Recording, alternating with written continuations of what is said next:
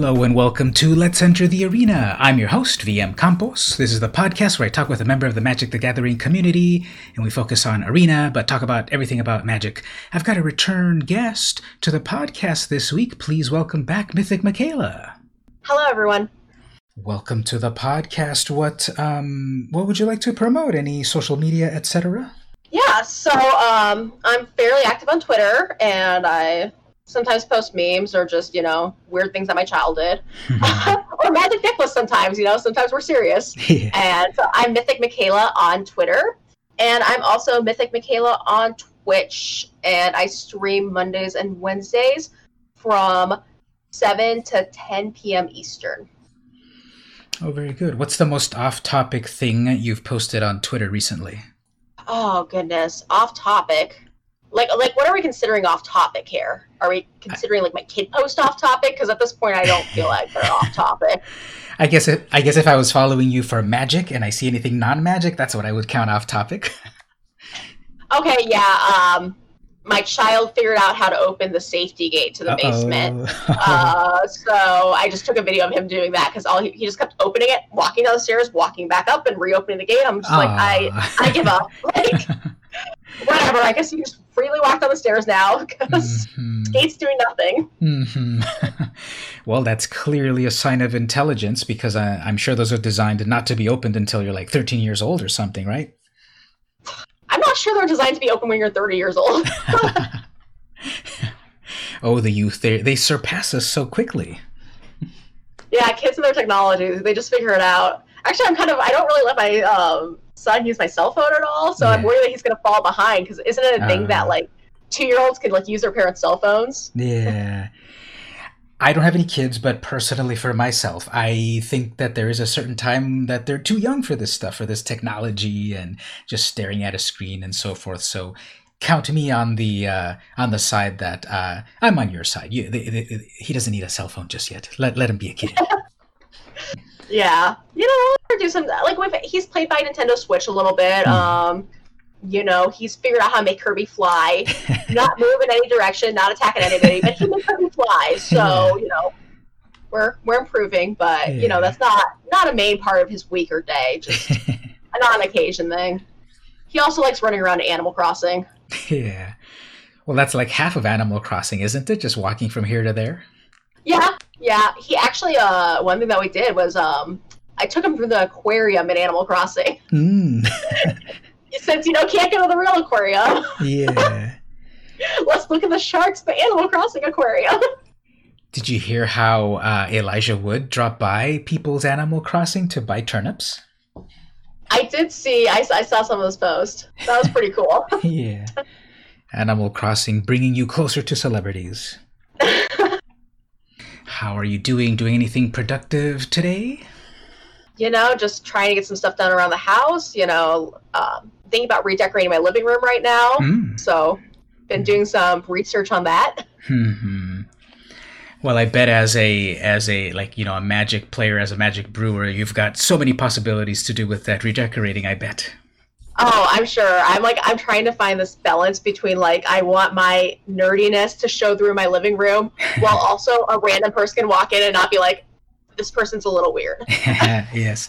Well, nowadays that this fun nerd stuff has populated pop culture so much, it's less weird than before that I have a lamp that is shaped like Mario. Oh, nice. I was actually just looking at some carved out dice to put on a coffee table. Yeah. Yeah, there's just so many ways to personalize our abode, so we've got that going on. Well, how about, in general, how have you and your family been coping with our world as it is at the moment? Do you have any positive thoughts, any advice to give on living in the year 2020? It's been an adventure. I don't think you realize how much you miss those connections of talking to people until you're stuck and your main points of contact are your spouse and your 2-year-old. Mm-hmm. But one thing I've been working on getting more consistent with working out and cooking and eating rate, especially these past couple weeks. Mm-hmm. So, I'm hoping that's something that comes out of this. I come out with better habits and just more structure in my life. For sure, I think I'm the same way in terms of it was hard in the beginning for me because I'm a teacher, and it was hard to differentiate schoolwork with home life because it's all at home. We're doing it all through Zoom meetings, and I know how to do it. I know how to handle Zoom meetings and do online classes and such. But that was when I could also, back in the old days, go to my office on campus to get that work done. And then now I can't go to campus. I've got to do it all here at home. So I had to differentiate time and physical spaces for, okay, here's where I'll sit to do my fun stuff, and here's where I'll sit to do my work, because when I was trying to combine the two, I wasn't getting my work done. Oh, I hear that. Or, you can even have the opposite, where your work starts bleeding into your normal life too much, where you find yourself like, oh, I'm just going to pick this up for work really quick. I have like a little bit of time. And then you just you didn't give yourself a break during the week when you really needed it. Yeah. Yeah, so I think people giving time for themselves, delineating time, I think everyone will benefit from that, and hopefully they'll carry that as a good habit into the future. Agreed. So here's one more sort of getting started question. Have you been able to pick up any physical Magic cards at all since this year has been going on? So it's funny. My very last event that I played was Magic Fest Reno. Mm-hmm. So that had to be like the week of when all of this was hitting. Mm-hmm. I think that was when they were first starting about talking canceling European Magic Fest and all that. So that was really interesting because there's also this paranoia coming back home and being like, oh wow, I just flew through San Francisco, and San Francisco all of a sudden is this hot spot. Yeah. And so I did get to play physical cards there because that was Theros Beyond Death Limited, and I also got to pick up some oh my goodness, what is the mystery booster draft. Yeah. Mm-hmm. I did one of those there, and I've actually done a couple of those there, or I did one there, and I did another at DreamHack Anaheim. Mm-hmm. And so those were a lot of fun. So I'm actually really happy that I got a couple of events in before everything got crazy. Yeah. But I did pick up a booster box of Ikoria. Mm-hmm. And just to support my, my LGS, and picked up a couple pre-release kits, and my husband and I played a pre-release against each other. Not the same. Yeah, not as the same as a whole group of people and jumping from different table to table. You had to just play one opponent that you beat over and over, I'm sure. No, he's pretty lucky. He's lucky and skilled. It doesn't really work out. Oh, okay. Well, that's cool. I went to the Theros Beyond Death one as well. That was the last in-person event that I did, and I did very, very well. I came in 8th place out of an 8-person draft, so that'll go on my tombstone. Oh, you just have to say you were top 8. Oh, yeah, that's a good way to look at it. Yeah, exactly. I was in the top 8, yeah. Now you've totally lifted my spirits after remembering that I didn't do so well. And then after that, nothing else in person. And I did pick up boxes of Core 21, a box of Core 21 from my local shop.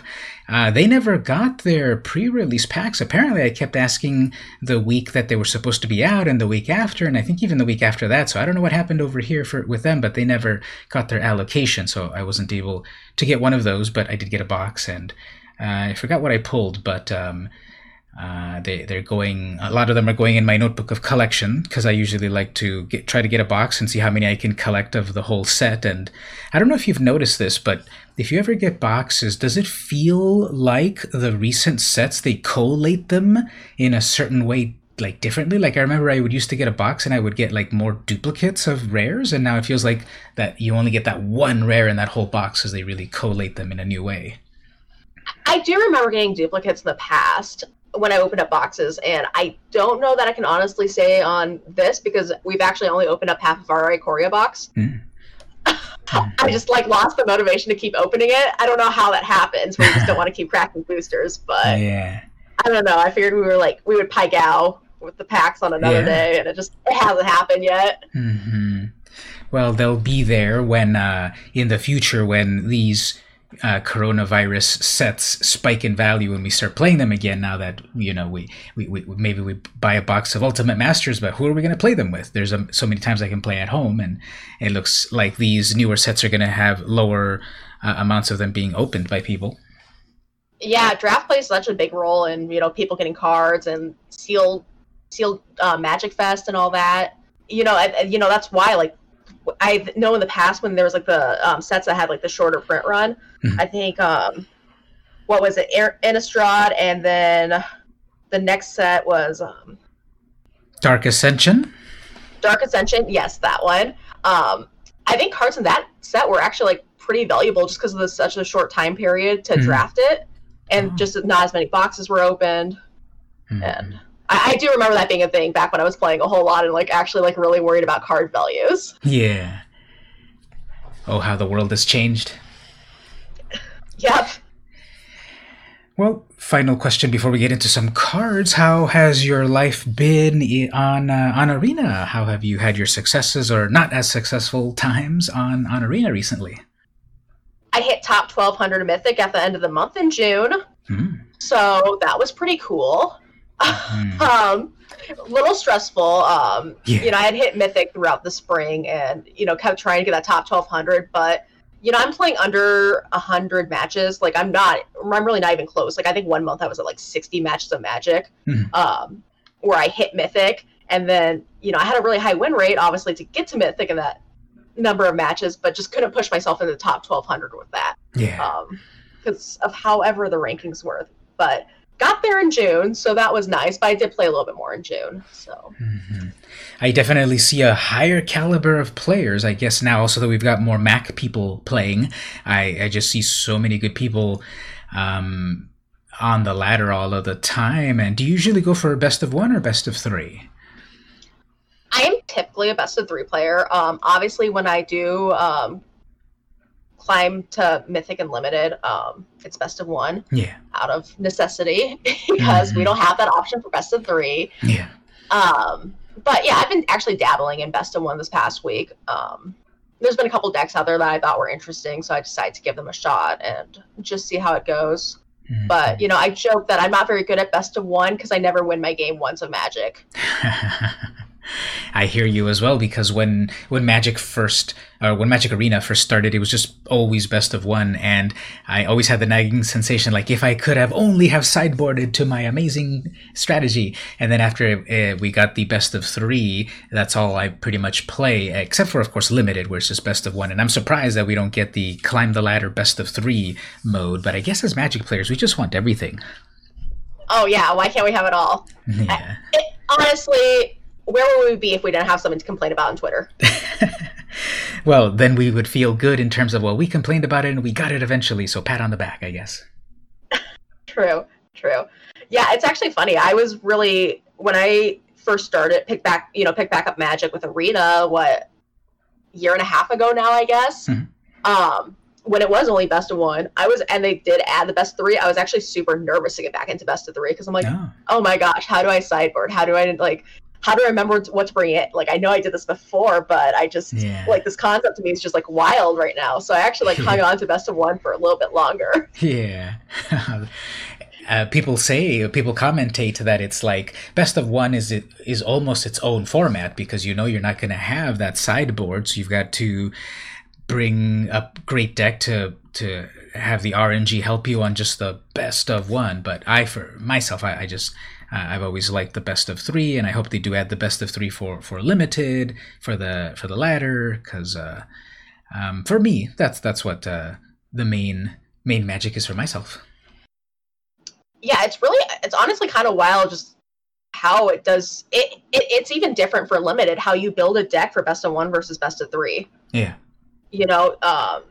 Like, I know M21, I believe if you're in best of 1, it just tends to be a little bit more aggressive. And best of 3, you can get away with being less aggressive because you can have a plan for those aggressive decks easier. So there's just many ways to play for everyone's favorite way to play. That reminds me, one more thing. On Arena, there's that one mode. I believe it's called I don't have Arena open at the moment, but it's called like Standard Event. What's it called? That one mode that costs like 500 gold?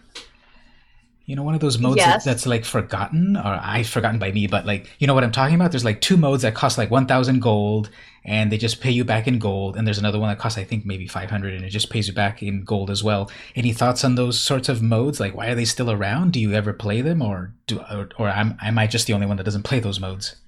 They're not for me, but I think there are a lot of people who crave competition but don't like ladder. Hmm.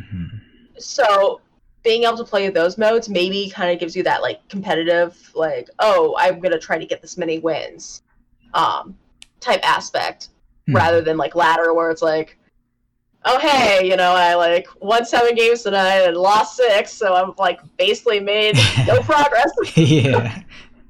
Oh, that's a good point. I didn't think about it that way.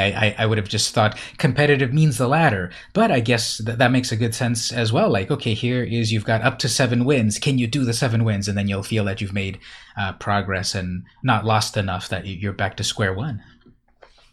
Yeah. Hmm. Okay, last thing that I just thought of. What do you think about all of the recent bans?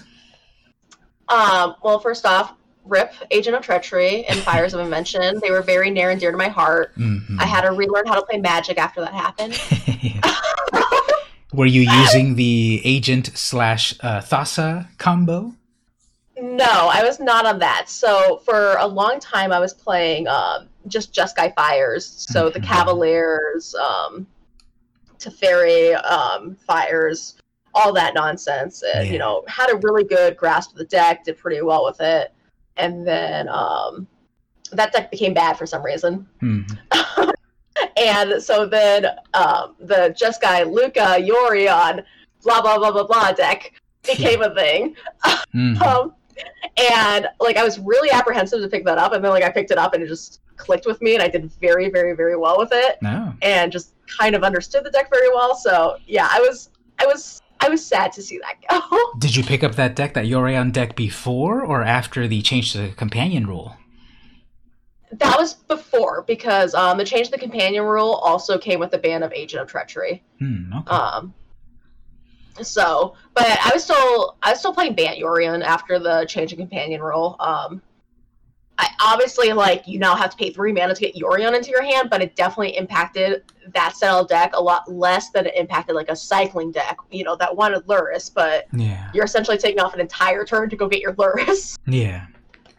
I was playing the Lyris deck here and there, and I liked it, and I definitely had to readjust myself that no, I can't bring Lyris right to the battlefield to start to get that stuff out of the graveyard anymore. I've got to take that turn if I'm trying to do it on curve. Or I guess even with like Yorion, okay, yeah, you pay 3, but it's that deck is much more for the longer term. So okay, you pay 3, and then you'll eventually cast it and get the good stuff out of it. So it wasn't so bad. It looks like some Yep, companions suffered more than others.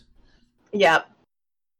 So then the most recent bans were Wilderness Reclamation, Teferi, Growth Spiral, and Cauldron Familiar. Yeah. I'm actually like kind of sad to see Teferi go, and I know I sound kind of like a villain saying that, um, but it's a card that I enjoyed playing. I think I made the joke on Twitter like, "Oh hey, I was finally remembering Teferi's static ability," Yeah. and that was it. But I like playing that card, but I do agree, like that was definitely a card that like, you would look at a preview card from a set and just be like, oh, this card seems sweet, but Teferi, not that Yeah. good, like, Hmm. and Growth Spiral was just, you get to draw a card, you get a ramp, and that was making games feel over like very very early on, and that doesn't feel good to play against. I Wilderness Reclamation is near and dear to my heart. My first deck that I made, actually my second deck that I made Mythic with. My first deck was like a budget like blue red build when I was very first starting. But my second deck was this Bant Flash deck, so I was actually playing Wilderness Reclamation in that to be able to like tap them for a Hydroid Crisis and then untap to like hold up Angel or hold up Frilled Mystic or something. And I had played a fair amount of Teamer Reclamation at that point, so another one that was sad to see go, but I do agree that it needs to go. And yeah, I think like Judsack would have 100% just taken over if they had a ban cat. So I really think they were in the right place with the bans. I think maybe they could have considered like Clover too, but I'm not totally convinced that's like super overpowered. But that deck does have some pretty obnoxious starts to it sometimes. Lucky Clover with a lot of adventure stuff happening. Yep. Okay, yeah. I play people with a Clover, whatever. Is that a turn 1 play or a turn 2 play? I would often see the Clover plus the Innkeeper, and then they just they have their engine very early on. Yeah, I think the dream is like turn 1 Innkeeper, turn 2 Clover. Oh yeah. Turn 3, the Creature's Beanstalk Giant. I don't remember the name of the adventure on it, but you go if you have a Clover in play, and you duplicate that adventure, you get to go grab 2 lands and put them to play untapped. Yeah. Which is very reasonable, 5 mana on turn 3. Yeah. Well, I think that's the big sticking point of modern Magic, of standard Magic, that there's just a lot of fast mana. There's just a lot of ramp. There's a lot of cheating mana. Fires of Invention was the big boogeyman in its time of getting all of this free mana. You can only cast 2 spells, but it's 2 free spells if you've got the mana. And then we've got Wilderness Wreck that I like that one a lot too. I was playing a Temur Reclamation. I was playing Autumn Burchett's Temur Rec for a long time, and that got me up to my levels. I haven't gotten to Mythic yet, but I've gotten to Diamond. That one was, I'm going to miss that one. And I have a mono black Devotion deck that I enjoyed, and of course Cat and Oven were in there, so that's gone. And so my 2 big decks are getting changed up. But yeah, I think it's good to change things up, because I think people were maybe complaining a little bit more than usual that we might need some bans. Oh, for sure. It didn't feel quite as bad as Oko. Oh yeah. Did, but yeah, I don't think it was fun, because I think it was very, very much Temur Rec just felt like the most well-rounded deck, and also it's just it's such a frustrating deck to play against too. And I think when you're just seeing the sheer number of decks that just rely on these combos, that can just be very frustrating to go up against. Yeah. Well, we'll see what new decks are starting to pop up as time goes on. People are saying it feels like a brand new Standard. I know that a lot of people were going over to Historic on Arena when they thought that Standard was stale, but we'll see. There's just more ways to play more Magic. See, they went to Historic, and then they still found Temur Reclamation. Yeah. Or maybe Winota was around there as well. Yeah, Winota was banned a little while ago, though, in Historic, I believe. Yeah, that was one of the ones that I think there was an announcement of changes to Historic, and she wasn't included. But then on the next announcement, she was. So they. But isn't there also the weird limbo of suspension and then banning? Yeah, I think Historic, they're trying to keep it a little bit more fluid. So they're just choosing to use this terminology of suspended, we may reverse this decision if we see things that are different. So, I think you could go along with the, hey, we're banning this card, but just know that our bans may be fluid. But I guess more terminology to try to convey a point is fine. Yeah. Okay. Well, thanks for indulging me on those topics. Let's talk a little bit about cards in some of the recent sets that came out. We've got our list of cards that we're enjoying for various reasons. Why don't you start us off and tell us your card or your combos? Okay, so in M21, I kind of picked a group of cards that I really, really, really enjoyed, especially when M21 first came out and Standard was everyone was trying to do I'm going to do something fun and not just play Temur Rec. Yes. So I was playing a deck that was called Paw Blade that, I'd seen on Twitter. I know Autumn had played it on stream. So, and they had a lot of success with it. So 3 cards from M21 that were included in this deck were Alpine Houndmaster, Igneous Cur, and Alpine Watchdog. And so I actually just had a lot of fun playing that deck. It was an aggressive deck, but kind of had this combo element to it that there's actually a lot of play to it. It wasn't just turn your creatures sideways. I ended up in a lot of really interesting games with the deck, and I found that interaction, with the Houndmaster, and you get to go grab 2 creatures. It's called Paw Blade because that's the joke of it's playing on the name of Cobblade, which was a deck back in is that 2011, I believe, Hmm. where you had Squadron Hawk, which could go and find your other Squadron Hawks. So, similar idea. You have a card that gets you card advantage. Hmm. Um, Now, I wasn't playing back in the original Caw-Blade, but I hear the legend of it that was a great deck. What was the blade part of it?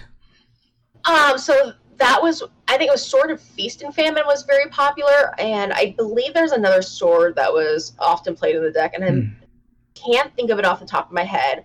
But yeah, essentially you had Squadron Hawks that usually equipped a sword too, and then like Stoneforge Mystic was in the deck, and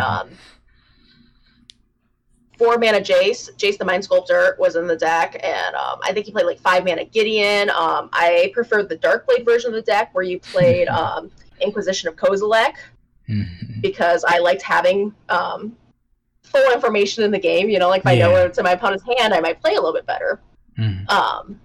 So like, yeah, I know the one version, Manlands were in the format at the time, so I'm blanking on the name. The blue-white Manland was played in the blue-white version, and then when I played like Darkblade, there was the Creeping Tar Pit that was played as the Manland. So now in this modern Paw-Blade, is it simply that people wanted to latch on to a cool name? Because it does the Alpine Huntmaster does what the bird did by getting more of their squad, but is there other things that also are sort of like Caw-Blade-ish? I don't like, not so much, because you don't really have like this planeswalker control side of it, and you don't have this equipment.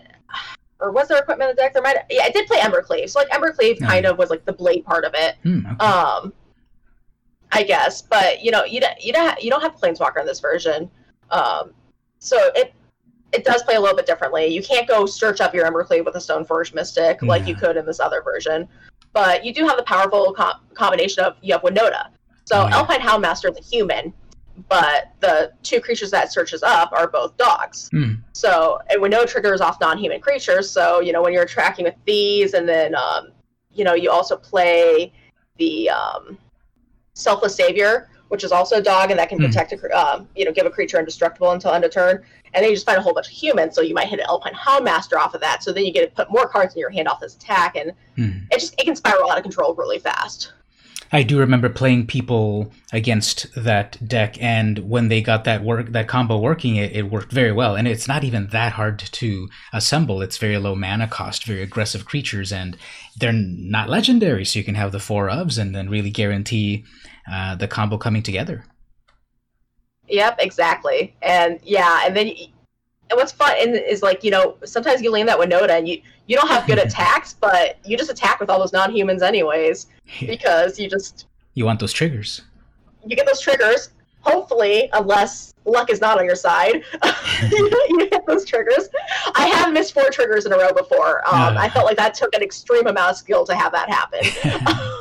Yeah. When you whiff on some of these things that you expect will work, it's something else. Yeah, 1 whiff, okay, 2 whiffs, a little unlucky, but fine. You get to the 3rd one, it's like, did that really happen? And then the 4th is like, okay, I feel like I should be really tilted about this, but it's actually just kind of funny. Yeah. That's a pretty cool set of cards there. Mine's a little simpler in Core 21. My pick is Ugin the Spirit Dragon. So I never played during Fate Reforged when this card was originally out. It was slightly before when I got back into Magic, but I would always hear people talking about what an amazing card that was, and I've gotten to play it in my various decks. It's obviously 8 mana, so you have to. This card is good as if you get it in the later game when you've got 8 mana, it does amazing things, or if you can ramp into it even faster than your opponent, it does amazing things. And so, 7 loyalty, +2, deals 3 damage to any target, -X, exile each permanent with CMC of X or less, that's 1 or more colors, so it doesn't hit artifacts and lands, or -10, you gain 7 life, draw 7 cards, and put up to 7 permanents from your hand to the battlefield. So you get a lot for that 8 mana. Any thoughts on Ugin if you did manage to play that back in the day or recently? I can tell you, when I was playing Paw-Blade, there were multiple times that I just snap conceded the minute I saw the Ugin cast. Yeah. Yeah, it can really it can just swing the game very, very quickly and just make it near impossible to come back. Yeah. I've noticed it's been like a little less popular, but I can see it. It's an extremely strong card, and I think it's going to have like a spot in standard for the foreseeable future. Mm-hmm. Definitely in limited, it's GG right away. In standard, there could be some answers for it, of course, but Elder, what is it? The Elder spell, right? Two black mana, kill any planeswalker. Correct. But even that, if the person is minus Xing your whole board, that's pretty oppressive. So I've tried to play with this one for fun in historic, actually. I've got a deck that's mono white, and it's basically a lot of ramp. So they've got Mind Stone and what else? Like every mana rock to some degree. There's also the mirror. What's that one mirror that gives you two colorless? Palladium. Yeah, Palladium mirror. So it's just a bunch of mana rocks. It's Palladium mirror, it's Mind Stone, etc. And I'm trying to, as soon as possible, ramp out to Little Ugin, the 6 mana one.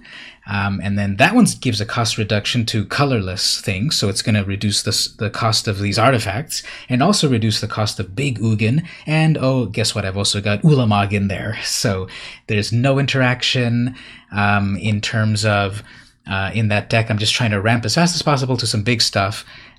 If necessary, I do have Shatter the Sky, but my ultimate is trying to just get so much mana as fast as possible to these like really huge colorless creatures. And I've gotten to various points where the opponent's gotten me down to 5 life, 2 life, whatever, and then I start to get Ugin out and such, and then they concede as well because it's such an oppressive card, especially that fast. Nice. Yeah, it's nice to cast your big threat and his opponents be like, okay, yeah, done with this game. We're good. We're done here. Mm-hmm. So, how do you feel about Tron in Modern? I don't play a lot of Modern, and when it's been played against me, not great, but if I'm playing it, yeah, I'm alright with it. What about yourself? Actually, it's like the only Modern deck that I've played competitively in the last 5 years. Mm-hmm. Not saying much there. But yeah, no, I just brought it up because, Ulamog and Ugin, those are kind of... Exactly. That's what that's built for. You want that 7 mana as soon as possible, get to those big things. And even on Arena, in Historic, when we don't have the Tron lands, I do feel I've been able to ramp to them pretty well. I used to have I was playing with a mono green one where I was trying to put in a bunch of Cultivates and Grow from the Ashes, kicked for 5. And that, I played so many times where I basically drew every land. I had 24 lands in the deck. I drew every land in the deck, and it was just about a matter of time about, okay, let me get my Little Ugin or my Big Ugin or my Ulamog. That one, though, felt that you could get really aggroed out because it was just about creating mana.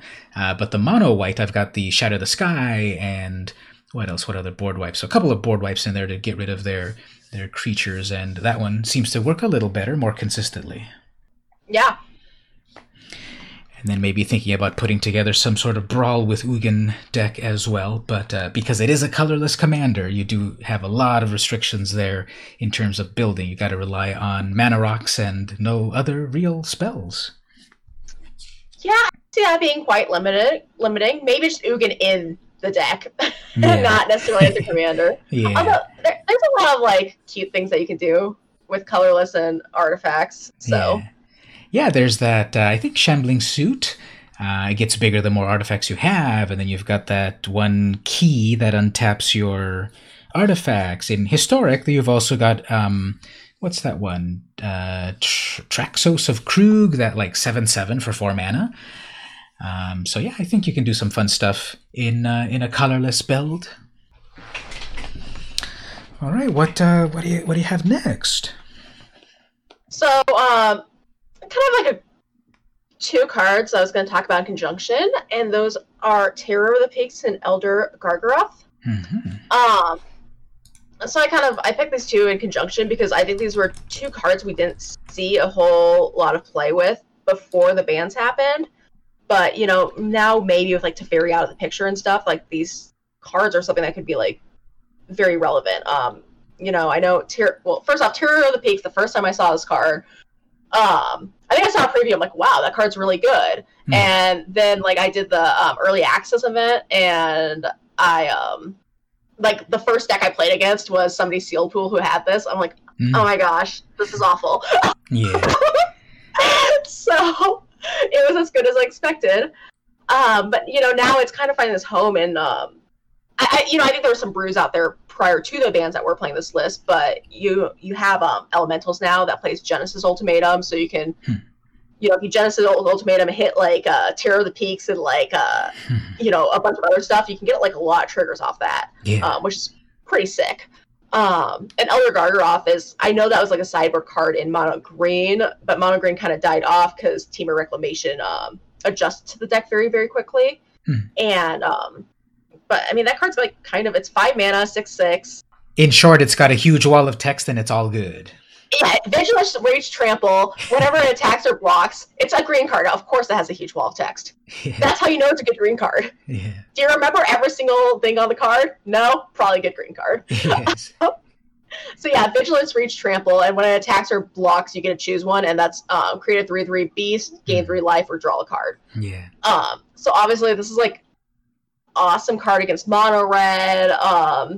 You know, really it's a nice card to have against a lot of decks, because like, you know, drawing card can be like very relevant in a lot of spots, you know, especially maybe like a mono green type mirror where you're trying to just get more threats than your opponent. You know, like had the Great Henge cast against me quite often in the mono green mirror, and that's very frustrating to play against, you know, when they're getting all that card advantage. So that's kind of a card that helps with this. And, you know, create 3/3 beast, like if you just need to go wider at that point too.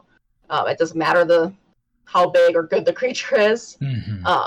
So yeah, I think those are just like, they're both 5-drops, you know, they're both mythics, you know, and I think there are cards that were printed, you know, with the intention of like, you know, these are cards that should be playable in standard and like very good. You know, maybe we're like a little bit inhibited by cards like Teferi prior to this, or, you know, too slow and clunky against something like Temur Rec. Yeah. And although I think Temur Rec even put this in the sideboard, so yeah, that's I think they're very good cards. I think they're like cool design. They're pretty unique, and I mean, I guess the Terror of the Peaks isn't like that unique because there's been like tons of like dragon type cards that do damage when like another dragon or something enters the battlefield, but I don't know. I just think they're interesting cards to have in standard, and I think they're going to have an impact on the format over the next year. I definitely like them both, and I have been seeing people play that Terror of the Peaks, and it can get out of hand. I haven't seen a lot of people play the Gargaroth, but I don't doubt that it's going to start to take its place, because for only 5 mana, you just get so much. It's kind of crazy what green is at the moment, and when we thought, well, Questing Beast, 4 mana, and it's got Death Touch and Haste, and whoops, you didn't block it, so it also hits your Planeswalker.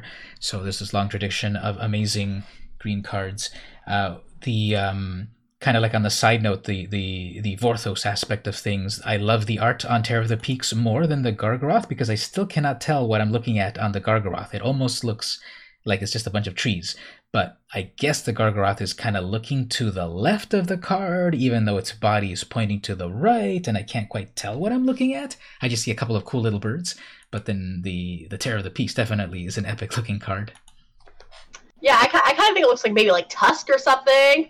But yeah, Terror of the Peaks, like if I saw that dragon, I'd be running, hiding. I actually put together, I was also in the early access event, so shout out to Wizards of the Coast for having us both there. Please have us back in the future. One of the things that I built in the early access event was a dragon focused deck. I just wanted to put all the dragons there. Of course, I had the Terror in there, and it was pretty fun. That ETB effect about you summon your other big dragon, and it does that damage to the target, either the opponent or the creatures, or the planeswalker or whatever, and you can have the 4 of, so that'll get very out of hand very fast. And after the event, I brought the deck into my own arena account. I was missing my 700,000 gems, so I wasn't able to fully craft it as I wanted, but I started to build a Brawl deck out of it, and what I did was I actually put Gadrak as the Brawlmander of that, so that's the 3 mana dragon from Core 21 that it cannot attack unless you've got 4 artifacts. And when when a creature dies on you by the end of your turn, you make an artifact, so it eventually attacks, and it's a 5/4 flyer. But then I've got the Terror in there as one of these dragons that comes out, and the whole deck is pretty much dragons and some removal. And Sarkin is in there hanging out with the dragons, and it's a pretty fun deck. But when I played the Red Bull, one of the Red Bull tournaments recently, I forgot that you could have 4 terrors in one deck when you play in full standard. Yeah, standard is in fact different than brawl. Yes. Some different rules there. Yeah. I was used to one format, and then we go to the other format, the bigger format, and 2 terrors of the peaks on the field. I don't think I'm gonna make it. GG. Yeah, that 2 terror of the peaks seems a little much to deal with. Mm-hmm. What do you think in general that on the one hand, you can craft any card you want if you've got the wild cards, but on the other hand, you have to have the wild cards for them, and we can't dust for them, and that sort of thing? Yeah, I was actually doing really well at wild cards, and now I'm still fine on wild cards, but it's kind of getting to that point I couldn't go absolutely crazy making a deck right now. Mm-hmm. Definitely the post bans, I've had to craft a lot more stuff. Pre-bans, It was easy because I was playing this Pavley deck that was just commons and uncommons, basically. And then, I was like, oh, okay, Team of Reclamation's the best deck. Guess I'm playing that now. I already have all these cards. Nothing's changed. Yeah. So. Mm-hmm. Do you think that they'll ever implement some sort of system where we can trade in the lower rarity wildcards for the higher ones? I don't know what the ratio would have to be, because I still see people that say, I've got 200 commons, I don't even know what I'm going to do with. I think I have 7 at the moment, because I finished crafting some things, and I think I've got 1 mythic rare. But do you think they'll ever implement that? Trades or whatever for your wilds? I lean towards no, because I think they have this economy set up the way that they think it's going to work, and I could see something like that possibly being a disruption to the economy, but maybe they figure out a way to make it work that their model is still profitable, but players have this more flexibility in this sort of way. It still probably comes with complaints on oh well, why is this event more expensive now, or something like that. Mm-hmm. But yeah, who knows? I think anything's possible. I don't think it's super likely. I've noticed I don't carry a whole lot of uncommon and common wild cards. Every set I try to craft a whole bunch of commons and uncommons I think I might play before I draft or anything, because I think it technically fills your vault faster that way. So then I'm going to get more rare mythic wild cards later on. And you end up with so many of them. It's just nice to get the commons and uncommons out of the way. But I still try to hang on to 40 of each of those, just in case I'm going to play this deck that's playing this card that I never imagined I was ever going to play in a competitive format, but here we are.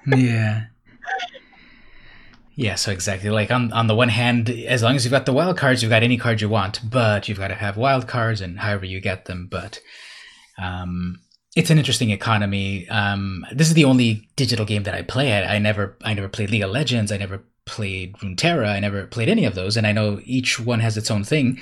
And I'm just so used to Magic, so I'm used to it that this is how the economy works, and it would be nice that we can dust them or whatever. But we'll see. It seems to work fine for them, and I also kind of feel I don't think they're going to change it, unfortunately. But this is what we have, and it's my favorite game, so I can live with it. Yeah, I've played both Eternal and Hearthstone, and I think both of those are essentially dusting systems. Mm-hmm. If I'm correct. I think so. I think that's where I first heard about dusting in Hearthstone. Yeah, although Hearthstone, I've always been just frustrated, trying to build decks in there, because I feel when I pick it up, out of nowhere, I'll have a decent amount of dust collected, and I still can't get anywhere with a new deck because it's so every deck I want to play plays 10 legendaries or something stupid, and those all cost I can craft 2 of them with how much dust I have or something. So I don't know. I feel the arena economy has worked out better for me, but I've also stayed a consistent active player for the most part. Other than like I mentioned, when I made Mythic a couple of months, I wasn't playing a whole lot of matches, so I actually like wasn't completing like all my daily quests and everything. Um, so like those were months where I didn't complete my mastery pass, and I maybe fell behind on like how much gold I'd be collecting. But for the most part, I feel like I've been able to keep up fairly well, just by continuously making sure I do my quests. But I should also add in, I'm a fairly good drafter too, Yeah. so I usually come out ahead on those. So that's also been helpful, and also that helps build my collection and makes it so I need to use less wild cards. Yeah, I think people don't realize that if you go into drafts, that could pay for itself a lot better than just going with the dailies, because I usually try to get those dailies, and I do the draft at least once a week, and it does pay for itself as you play draft more and get better at it and learn the format, and I think that's a good way to progress. Yeah, but the cost of like trying to create your collection through draft is time. Like it takes time to go about it that way. So if you're someone who just wants to pick up and play a constructed match every once in a while, yeah, I feel for you and can see how that system is rough. Yeah. Okay, let's talk about some Jumpstart cards. Those are cards that we can play on Arena if we go over to Historic, and we got a huge boatload of new cards, a huge new infusion of cards into Arena. So first of all, though, what do you think about, in general, the Historic format on Arena? Played a ton of it. Stream the other night did convince me to play Goblins, and apparently I don't cast turn 3 Muxus enough. And Muxus was a card that came out of Jumpstart. So, yeah, like, I do, I think Historic's really cool. My baby Field of the Dead is not banned in Historic, which, does make me want to play a little bit more. But, yeah, I've only dabbled in it. I haven't gotten real deep into Historic yet. I've been playing that Goblin deck, and it is pretty fun. I think there's a few different builds of it, and it's kind of cool that, okay, this is like the top end, this is the end result, but you can put a lot of other goblins in there, like some Goblin Matron to tutor for it, and Goblin War Leader to give them haste and cost reduction. So I've had people where they've been controlling things pretty well. I'm getting them down in life total, but I'm getting my pieces together where I've got that war leader or the other goblin that gives it haste, and then Muxus comes out and suddenly 6 goblins hit the field and even more stuff happens, and then Muxus is attacking as a 12-12 and the opponent concedes. That's the way you play Magic. Yeah, Muxus is attacking as 12-12, and you have also 8 other goblins that are all pumped. Yeah. Because Kranko is a fair card too. Or Conspicuous Snoop is temporarily a Kranko. Exactly. That's been a lot of fun, having that Conspicuous Snoop out and Kranko's on top of the library, and the Snoop doesn't have Summon Sickness, and then suddenly you make a bunch of goblins. So it's definitely a fast-paced aggro sort of deck in Historic. There's an Embercleave in there, and I almost never cast the Embercleave because the goblins on their own do their thing. Yeah, I've not played the version with Embercleave. But yeah, it's an interesting deck, and I don't, rarely have I played it like an aggro deck. Usually just because my 1/1s you typically don't attack well into whatever my opponent's doing initially, so I kind of need to get that wide, go big board. But there is that attack plan outside of the combo where you don't have to just go crazy on a Kranko. Sometimes you just get there with pumping some goblins and clearing your opponent's board away if they're not quick enough to kill you. Yeah, and that Skirk Prospector has been an all-star in there. That's speaking again about fast mana and cheating mana. That Skirk Prospector is simply one red mana, you get a 1/1, but then sacrifice goblins to make more red mana. So I've done things. I've summoned Muxus based on 3 lands because with these other goblins as fodder, and the cost reduction of the war leader, you can take out a 6/6 on turn 3 in a red deck. You would usually expect something like that in a green deck, but you can do it in red if you go all in with goblins. Yep, turn 3 Muxus is very fair. Yes. No hint of sarcasm. All right, what's another pick that you like in Jumpstart? Specifically, I think the lands in Jumpstart are quite swell. And I know these are like kind of high early to get, but I think it's really cool just to see a neat artwork that's not just the full art. You know, it's like more of a traditional land style, but it kind of has like a cool art style to it, and I think they're pretty sweet. Definitely motivates me to play a little bit more.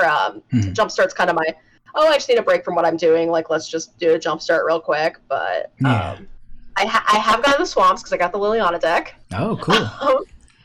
Yeah, so I will probably still end up with just the swamps, but I'm really happy that they brought out like another cool land style that was a little different than what they've been doing. Yeah, speaking of which, I liked those new showcase lands in my box of real life box of Corset 21. I got a few of them, and they're very striking in real life.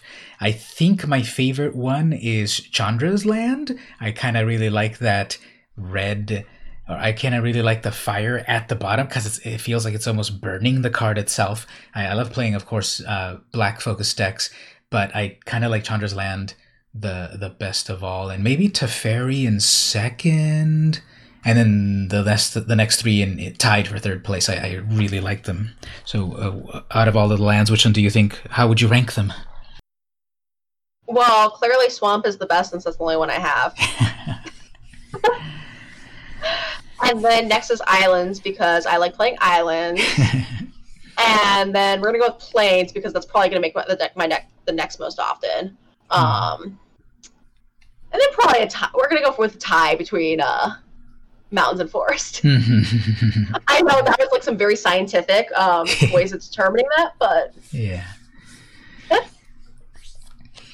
Well, cool.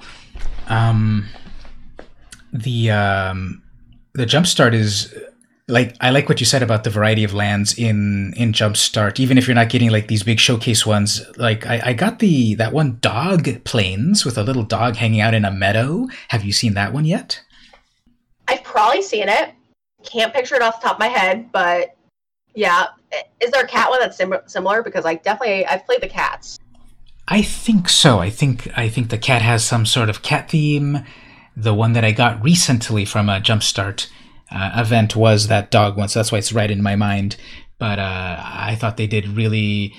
I thought it was a really good idea to like theme these lands per the booster pack that you get. So some of those mountains have looked really beautiful as well. And there's that one swamp that has like a weird skeleton hand holding, I don't know, like evil water or something. I don't know if you've seen that one. Oh yeah, that one's super creepy. I think I had discarding yesterday. That's in discarding. But yeah, like the dinosaurs with like the little dinosaur in it, and I had the dog one pulled up too. I think the angel lands are pretty cool too, if I remember correctly. Oh, I just looked at the devilish mountain is that's intense. Yeah. Yeah, but the cat does have a cat on it, so that's pretty legit. But yeah, the angels, they're like the planes, but it's like angel feathers. Oh, okay, yeah, I remember that one. It's pretty cool looking. Mm-hmm. I think most of them are very cool, very on brand. There's maybe one or two that I can't remember at the moment that I saw it and I didn't fully love it, but I thought that was a very creative way to kind of bling out your deck on Arena or in real life. But it's cool to put in one of these new styles of lands when you're battling someone, and then you hover over their lands and like, wow, I haven't seen that land. Very cool. Yeah, it's another way to kind of add, like some personality things into your deck on Arena along with like sleeves, which is, that's pretty cool. Mm-hmm. What's your favorite sleeve that you've been using in Arena? So my husband played the Regional Pro Tour, and they got a special code for sleeves. So he just gave it to me because he wasn't going to use it. And so I've been rocking that one. And that's the, I think it's the Path to Exile art from the Magic Fest promos. Oh, okay. So it's pretty cool. I don't know. I kind of like running sleeves that are kind of like a flex. Well, then you're gonna love the. Did you get your Mythic Championship sleeves when that was going on at the beginning of the year? The MC5 or whichever one it was. Yeah.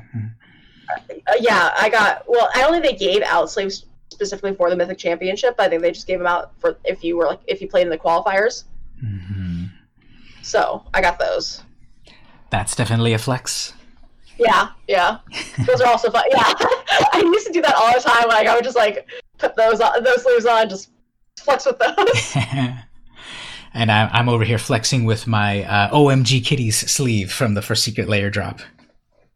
Okay. Hey, that's pretty sweet. Yeah, I did when I bought my box of Core 21 at Star City Games, and then I got an email saying, thanks for purchasing, and here's a code for a sleeve. And the sleeve was actually I think the Mana, what is it, Mana Vault? What's that one that was not reprinted in the new one, but on a previous one? It was Mana Vault, Mana Crypt, one of them. So I don't see very many people having that sleeve there. But actually, I just saw one yesterday. I don't know where this one came from, but it was basically a Johnny, and he was kind of like dressed up like a character from X-Men or so. Have you seen that one? I think those were like an F&M sleeve, because they've been doing like the F&M promos for Arena, like the F&M at home, and like I think some stores got like promo codes for that stuff. Oh. So I think that's what that might be from. I don't really keep track unless I see a sleeve that I really want, and then I'm like, how do I get that? Or a land that I really want, like, how do I get that? I need that now. There's a lot of ways to personalize, even though they're not physical cards, so I'm glad for that. All right, let's talk about a few cards that are actually not on Arena, but that they're coming out brand new, so let's check them out. Yeah, so, Double Masters, I believe, just released.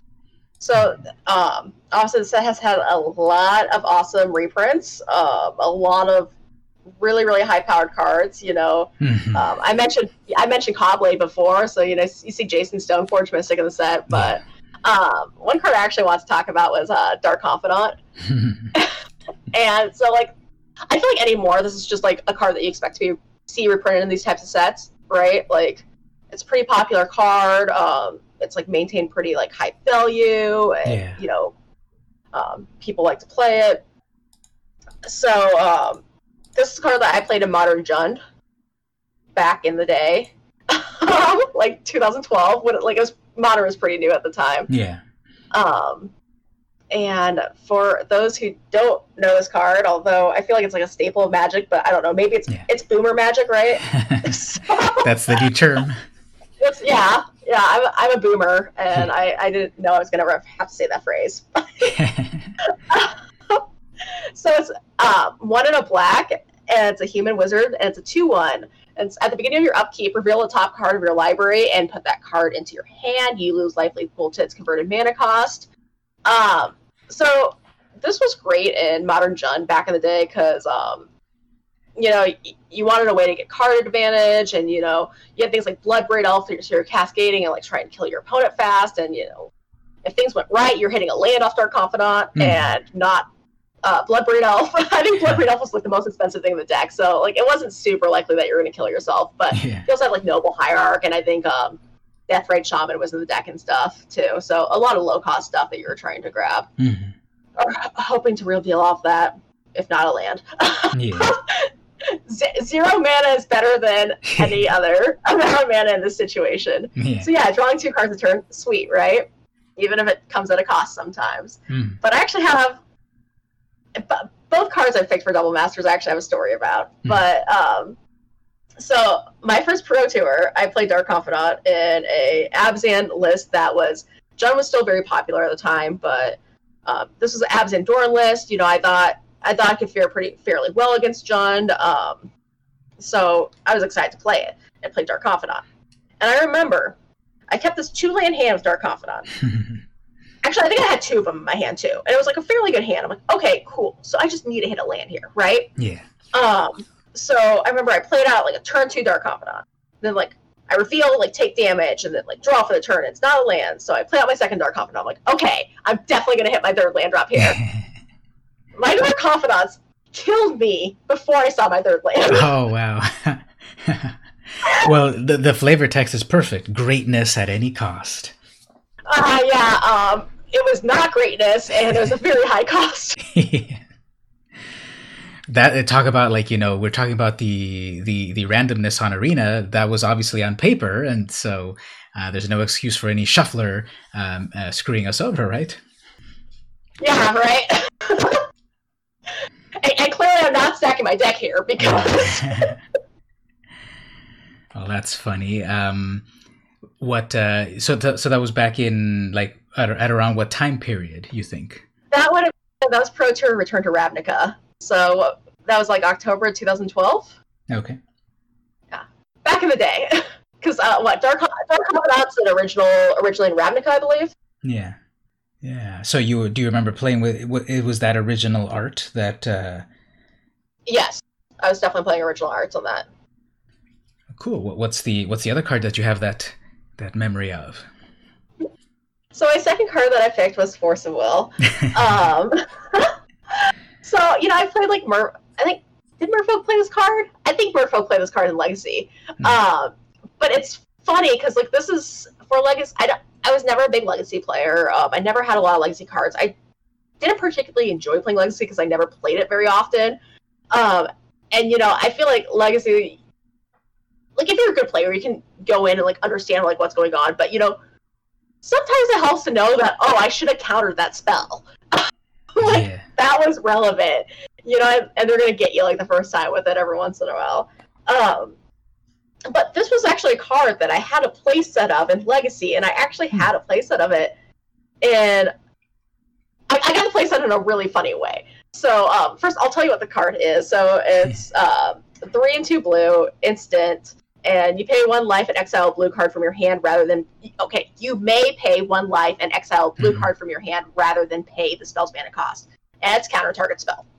So 5 mana counter spell, but if you pay a life and exile a blue card, it's free. Yeah. So great in Legacy when everybody's trying to do stuff that's like not fair.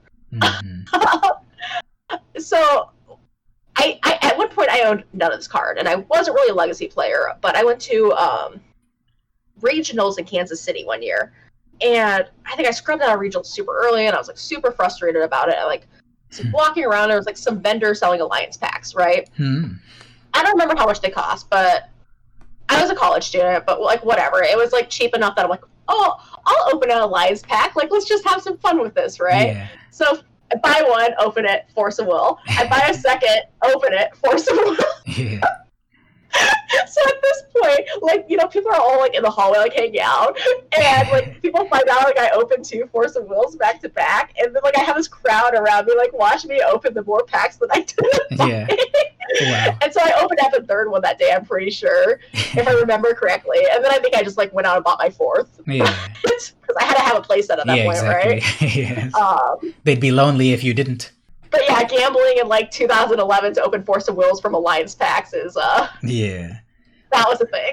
Well, that's a pretty cool story. I originally played back in the 90s, so I remember opening in the beginning alliances in the 90s. However, I never got any Force of Wills in the 90s from cracking my packs of alliances.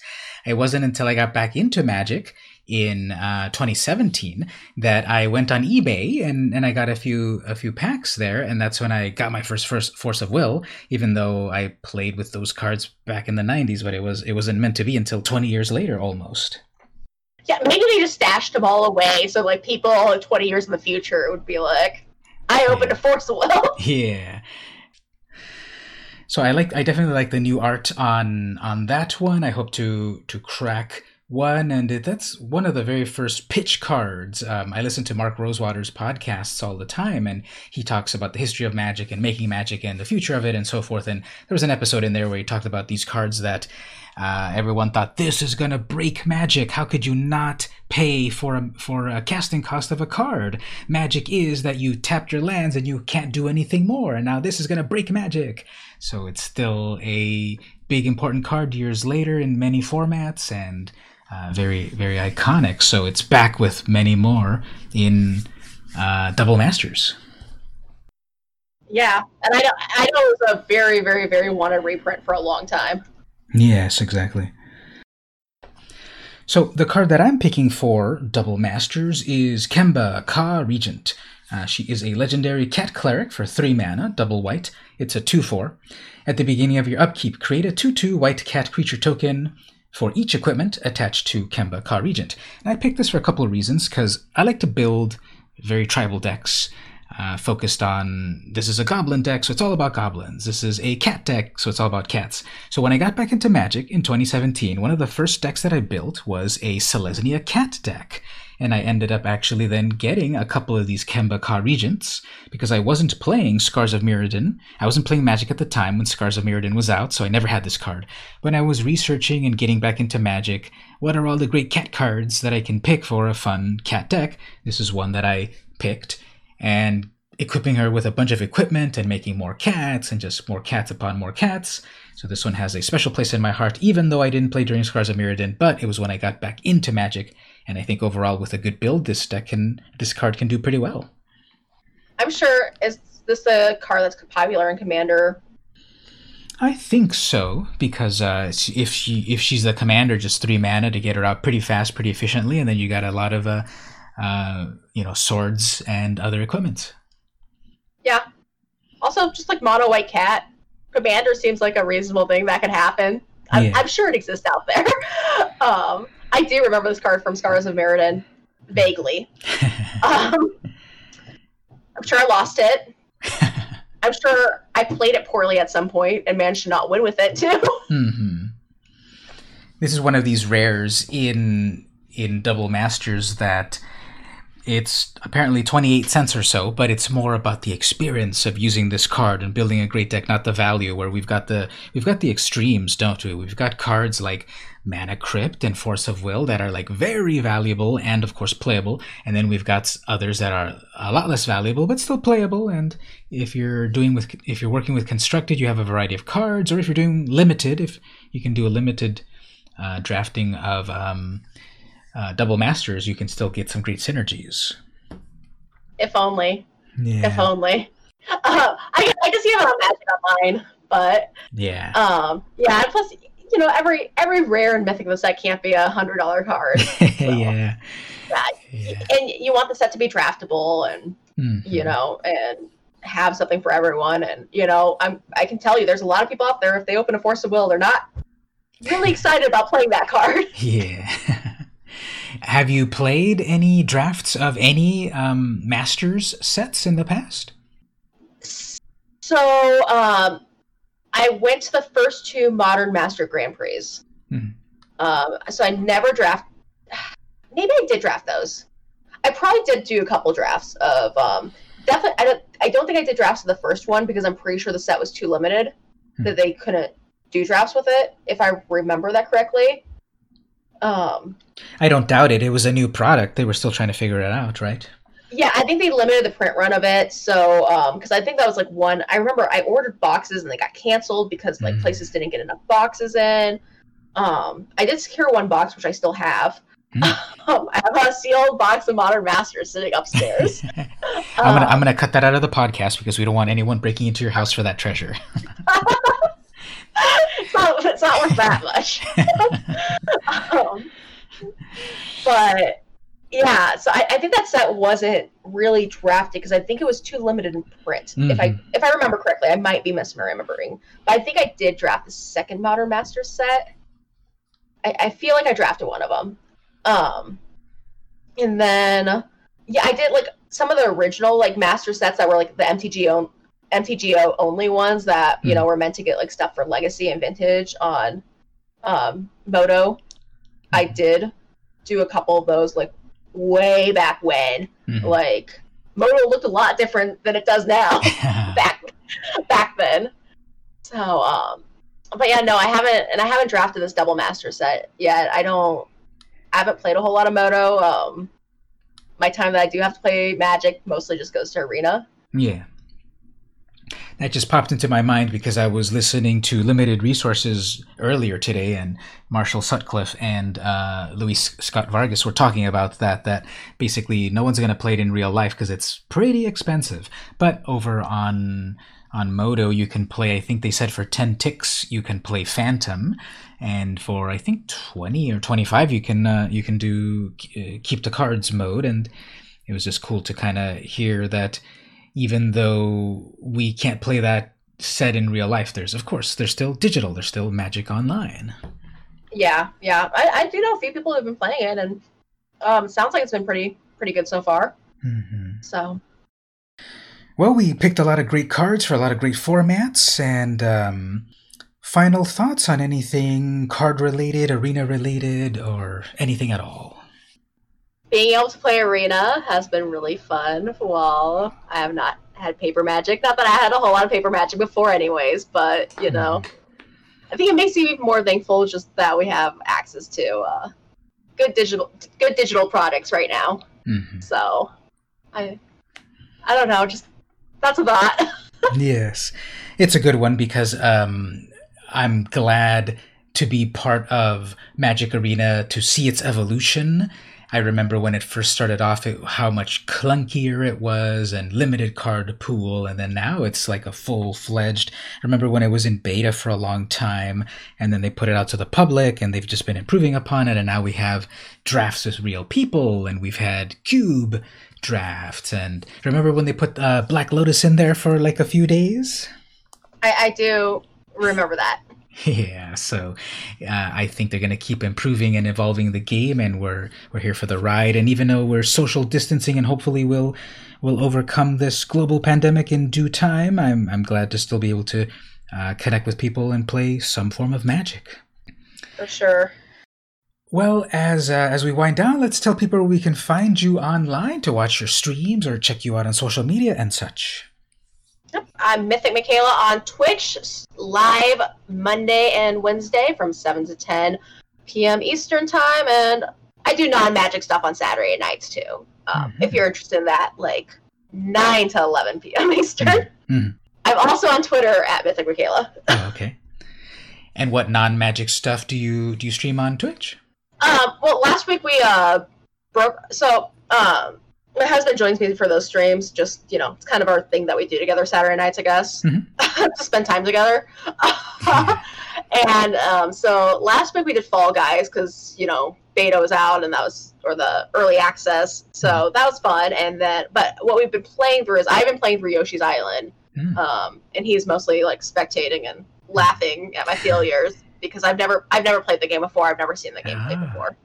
And is this off of like the Nintendo Virtual Store or on a vintage Super Nintendo? It's a SNES Classic. Oh, okay. Yep, SNES Classic on a capture card. Very cool. I never played that one back in the day because that's technically Super Mario World 2, isn't it? Subtitled Yoshi's Island, I think, or am I mixing things up? I'm trying. Like, I feel like that might have been like I think that might have been the name on. Because I think, is it Super Mario 2? I think it might be Super Mario 2, but I think there is a Yoshi's Island 2 as well. Yeah. I'm not great with my Nintendo lore. I think I've probably mentioned it on the other times that I've been on, that I'm like not super deep into lore. I don't read cutscenes. I skip cutscenes. I am like the worst gamer ever in that sense. But I just want to play the game. I don't need this cutscene. Exactly. Storyline. Let me just go kill some stuff. Yeah. One of my favorite games of all time was for the Super Nintendo, Final Fantasy II, which was in the US. It was Final Fantasy II, but in Japan it was Final Fantasy IV. So that was way back in 1991, and that was like one of the most amazing complex RPGs, and that one is full of cutscenes, full of dialogue, and I kind of want to watch someone's playthrough on YouTube where they lovingly go through every single screen and cutscene just to remember what that game was like 30 years ago, almost 30 years ago. Wow, that was a long time. Yeah, that video games have been around for a long time now. Yeah. I think there was like a Happy Birthday Pac-Man a few months ago. There was some even more vintage game. And that's been around, I guess it's like 1980 or so. So that's 40 years ago. Yep, video games have been part of our life for a long time. Yeah, any of your arcade cabinets were 80s, right? Mm-hmm. Maybe 70s to some extent. I'm not 100% sure on that. But. Mm-hmm. Well, join us again next time, listener, as Mikaela and I talk about vintage video games. New podcast. Yes. As for myself, I'm on Twitter as well. I'm on Twitch and YouTube and everywhere. Just search for VM Campos, you'll find me. I'm also on Patreon, patreon.com/VM Campos. Get some cool stuff there or simply follow for free. And I'm usually just streaming Magic. That's Saturday nights at 8 p.m. Pacific time. Come hang out as we do some draft or maybe some 1v1s or try to get some more of those jumpstart lands and such, but that's where you'll find me. Well, Mikaela, thank you so much for being on the podcast again and sharing some cards. Yeah, thank you for having me. It's wonderful talking about all these new cards that are out. Well, this has been VM Campos. Thank you for listening to the podcast, and I will see you in the arena.